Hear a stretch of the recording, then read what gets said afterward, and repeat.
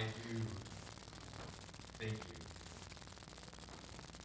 for the incredible privilege we have amidst the busyness of life to simply pause and to remember the significance of this day. God, I'm thankful for Easter. I'm thankful for the excitement of the resurrection.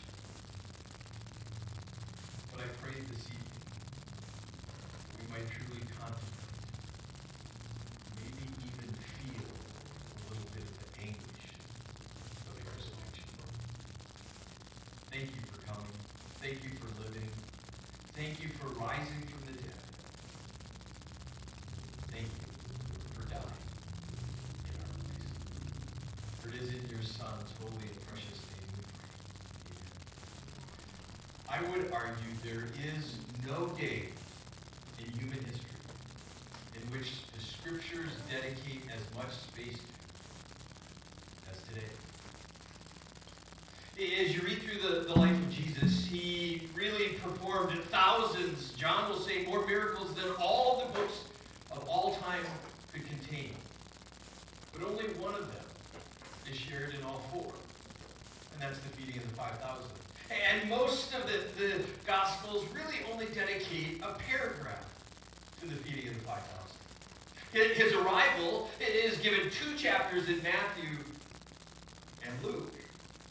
His resurrection is given a chapter in Matthew, Mark, Luke, and then John has 1 chapter for his resurrection and 1 chapter for something after the resurrection. But Good Friday has 2 chapters in Matthew, 2 chapters in Mark, 2 chapters in Luke, and 7 chapters in John. See, I think part of this struggle is we come at it with an American mindset, and we assume the day begins at midnight. But a Jew would have seen the day beginning at sunset. And so as Good Friday begins, Jesus is in the upper room with his disciples for his final meal, for his final conversation, for his final instructions. And then as Judas gets up and leaves, Jesus goes, and it's interesting, Orville chose to read from John. Did you know that only John calls it a garden? I am convinced John is trying to show you this comparison and contrast to the garden when the first Adam faced the temptation and failed. But this new Adam faces an even greater temptation. And as he pours out his heart in that incredible prayer, as he is recognizing and wrestling with, if there's any other way, Father, please. But there is no other way. So finally, he gets up and he says to his disciples, come. And one of my favorite images in all of the garden is that passage in chapter 18 when it says, Jesus, knowing all that would happen to him, came forward and said to them, whom do you seek? And they answered him, Jesus of Nazareth. And he says, I am! And in the cosmic foreshadowing, they fall on their face. Because there's coming a day all men will bow before him as king. And then they stand up and he said, what was that again, guys? Because he wanted them to know they were not in charge. This was not a cosmic accident. This was the ultimate in sacrifices. And so Jesus goes, and if you have your Bibles, I wanted to center in Matthew's account of the crucifixion. And beginning at verse 26, it always amazes me the brevity at which Matthew chooses to share the story. He says, then they released Barabbas, and having scourged Jesus. No first century Jew would have missed the significance, because Rome insisted that you watch a scourging so that you would know the price of disobedience. Many never made it to crucifixion because they died in the midst of the scourging. But Matthew uses a single word. They scourged Jesus. They literally beat him within an inch of his life. And then they delivered him to be crucified. I have to wonder what a first century Christian would think if they came into the church this evening and saw in the front of the building a cross. Because a cross in the first century meant one thing: as torturous a death as any human being could ever endure.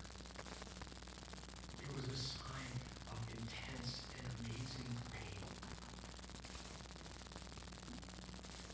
It became the symbol of Christianity. So let me just pick up the story beginning at verse 32 of Matthew 27. As Matthew records the story this way. As they went out, they found a man of Cyrene, Simon by name. They compelled this man to carry his cross. And when they came to the place called Golgotha, which means place of the skull, they offered him wine to drink mixed with gall, but when he tasted it, he would not drink. And when they had crucified him, they divided his garments among them by casting of lots. I would love this evening. Orville only gave me 15 minutes. I would love to have much longer. I'd encourage you. Not often you get a homework assignment from the pastor, but I'm giving you one. Go read Psalm 22. And then read this passage again. It is so filled with prophetic imagery. It is absolutely mind-blowing. Sometimes I come to the story of Christmas and I have to wonder, maybe the parents planned it all. They were very accustomed to reading the Old Testament. They knew Messiah had to be born in Bethlehem. Maybe they just went that way. Maybe it was all an orchestrated plan by the parents. Jesus' enemies are going to literally quote from Psalm 22. There's no way it could have just happened that Jesus' enemies fulfilled the prophecy. And yet they do. Anyway, back in verse 35, and when they had crucified him, they divided his garments among them by casting of lots. And they sat down and kept watch over him there. And over his head they put this charge against him, which read, "This is Jesus, the King of the Jews." Then the two robbers were crucified with him, one on the right and one on the left. And those who passed by, I'm reading from the ESV. I don't know what translation you have, but the ESV has the word derived. Perfectly good translation. But I think it misses the point. It's literally the word they blasphemed him. Now, as you get into the New Testament, blaspheme will change slightly in that it will mean to speak badly of anyone. But an Old Testament Jew would have seen the word blasphemy only in one context: to speak badly of God. And yet Matthew says they blasphemed him, wagging their heads and saying, "You would destroy the temple and rebuild it in 3 days. Save yourself. If you are the Son of God, come down from the cross." So also the chief priests with the scribes and elders mocked him.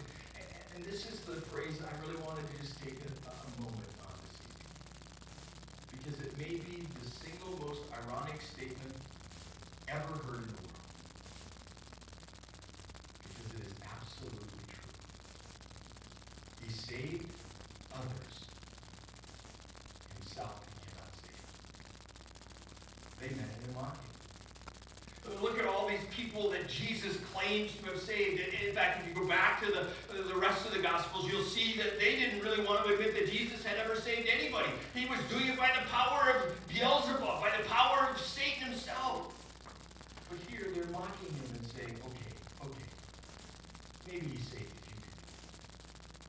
But come on, if he was really what he claimed to be, couldn't he save himself? The answer to the question is yes. In fact, as Orville was reading it, maybe you heard his admonition to Peter. Peter takes the sword and knocks off the guy's ear. And Jesus says, Peter, don't you know that I have 12,000 legions? Now, there's lots of debate as to exactly what a legion is. It's generally assumed someplace between 800 and 2,000 soldiers was a legion. Go back to the book of 2 Kings and read the story where one angel killed 185,000 men. When Jesus is saying, I could kill them all if I wanted to. Because I am going to choose to die in their place. Because the only way to save them is for me to take the punishment they deserve. See, God cannot allow sin into his presence. Not, he will not. He cannot. And thus, the one time that you choose to go your own way, the one time you choose to place yourself on your own throne, the one time you choose to do even the right thing for the wrong reason, you have violated the laws of God and cannot enter his presence. But God said, I will come in human flesh and pay the penalty that you and I deserve. I have to be honest, I've never been to a Good Friday service. I grew up in a church where, for whatever reason, we didn't do it when I was in Victor. I guess because I hadn't grown up doing it, I had never done it. And when Orville called and asked if I would speak, it kind of threw me for a loop because I didn't really know what do you do at a Good Friday service. And so, for those of you who don't know, I am the regional minister, so I get a chance to sit down with pastors in the states of Minnesota, Illinois, Iowa, and Wisconsin. And over the last month, I've been asking guys, okay, what do you guys do? A couple of the things that I heard was that they set up 7 candles on the main altar. They turn off all the lights in the auditorium. And as they read the 7 sayings of Jesus, they blow out one of the candles. So when the last saying, it is finished, is read, it is total darkness. And I thought that would be kind of cool. But I don't think I could ever really recreate the angst. In fact, as you pick it up at the end of chapter 27, it says, and Joseph took the body and wrapped it in a clean linen shroud and laid it in his own tomb, which he had cut out of the rock, and he rolled a great stone to the entrance of the tomb and went away. And Mary Magdalene and the other Mary were there sitting opposite the tomb. And all hope was gone. The pain that you had experienced when the loved one lies in the tomb is not even close to the anguish they were experiencing because they truly believed he was Messiah. If he couldn't be, no one could be. And as the stone slams shut the tomb, the angst, the depression is more than I could ever begin to portray. And I don't want to run too quickly away from that. As I was contemplating it this week, I fear that by emphasizing Easter so much, maybe we miss the pain that's intended to be experienced on Friday. Easter demonstrates Jesus' power, Jesus' victory, Jesus' worthiness. But I would argue today is the single most important day in all of human history. Because it's the only hope I have, is that Jesus died in my place. I was listening to a sermon by Alistair Begg, and he was talking about the robber who Jesus says today will be in paradise. And he made a statement that just really hit me. He said, imagine standing at the gateway of heaven and the robber coming up and one of the angels greeting him and saying, why do you belong here? If the answer to that begins with I, it's the wrong answer. I believe,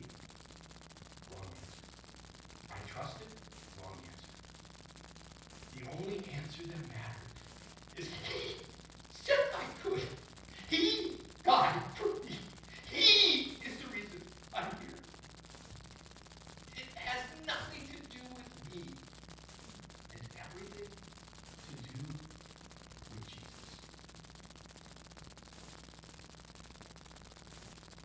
But this evening, I wanted to leave you with something that I'm guessing if you've grown up in the church, and I'm getting really close to my 60th year of life, I was trying to contemplate how many times I've participated in communion.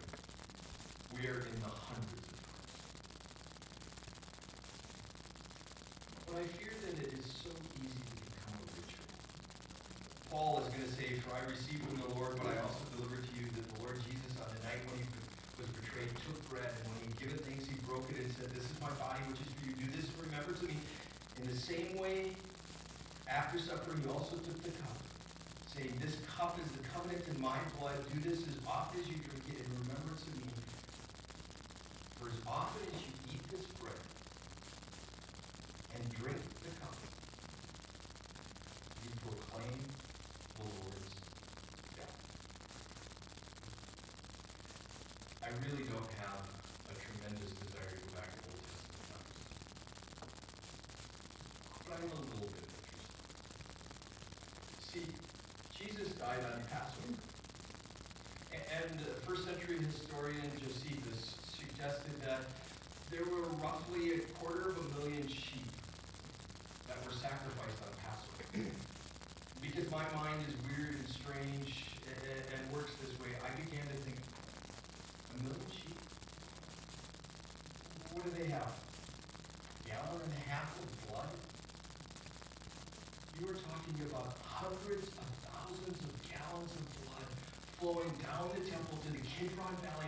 The city would have stunk of death everywhere. Why? Because that's what we deserve. And yet the Lamb was in my place. In just a few moments, I'm going to invite you to come up and partake. But I hope it's not just a ritual to finish the Good Friday service. It is my prayer that it would be that physical reminder that you deserve death. But Jesus stayed on the cross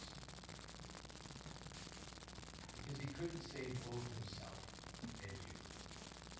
And so he chose to die for you. Father, I do ask this evening that you might use the songs, the reading of your scripture. You might use these physical reminders to help us understand the sacrifice you endured for us. Not because you had to, but because you chose. God, I do look forward to Sunday. I do look forward to the excitement of the empty tomb. I look forward to your return and being with you forever. But this evening, I simply want to bow and say thank you. Thank you for coming. Thank you for dying. Thank you for taking the punishment I deserve, that we deserve.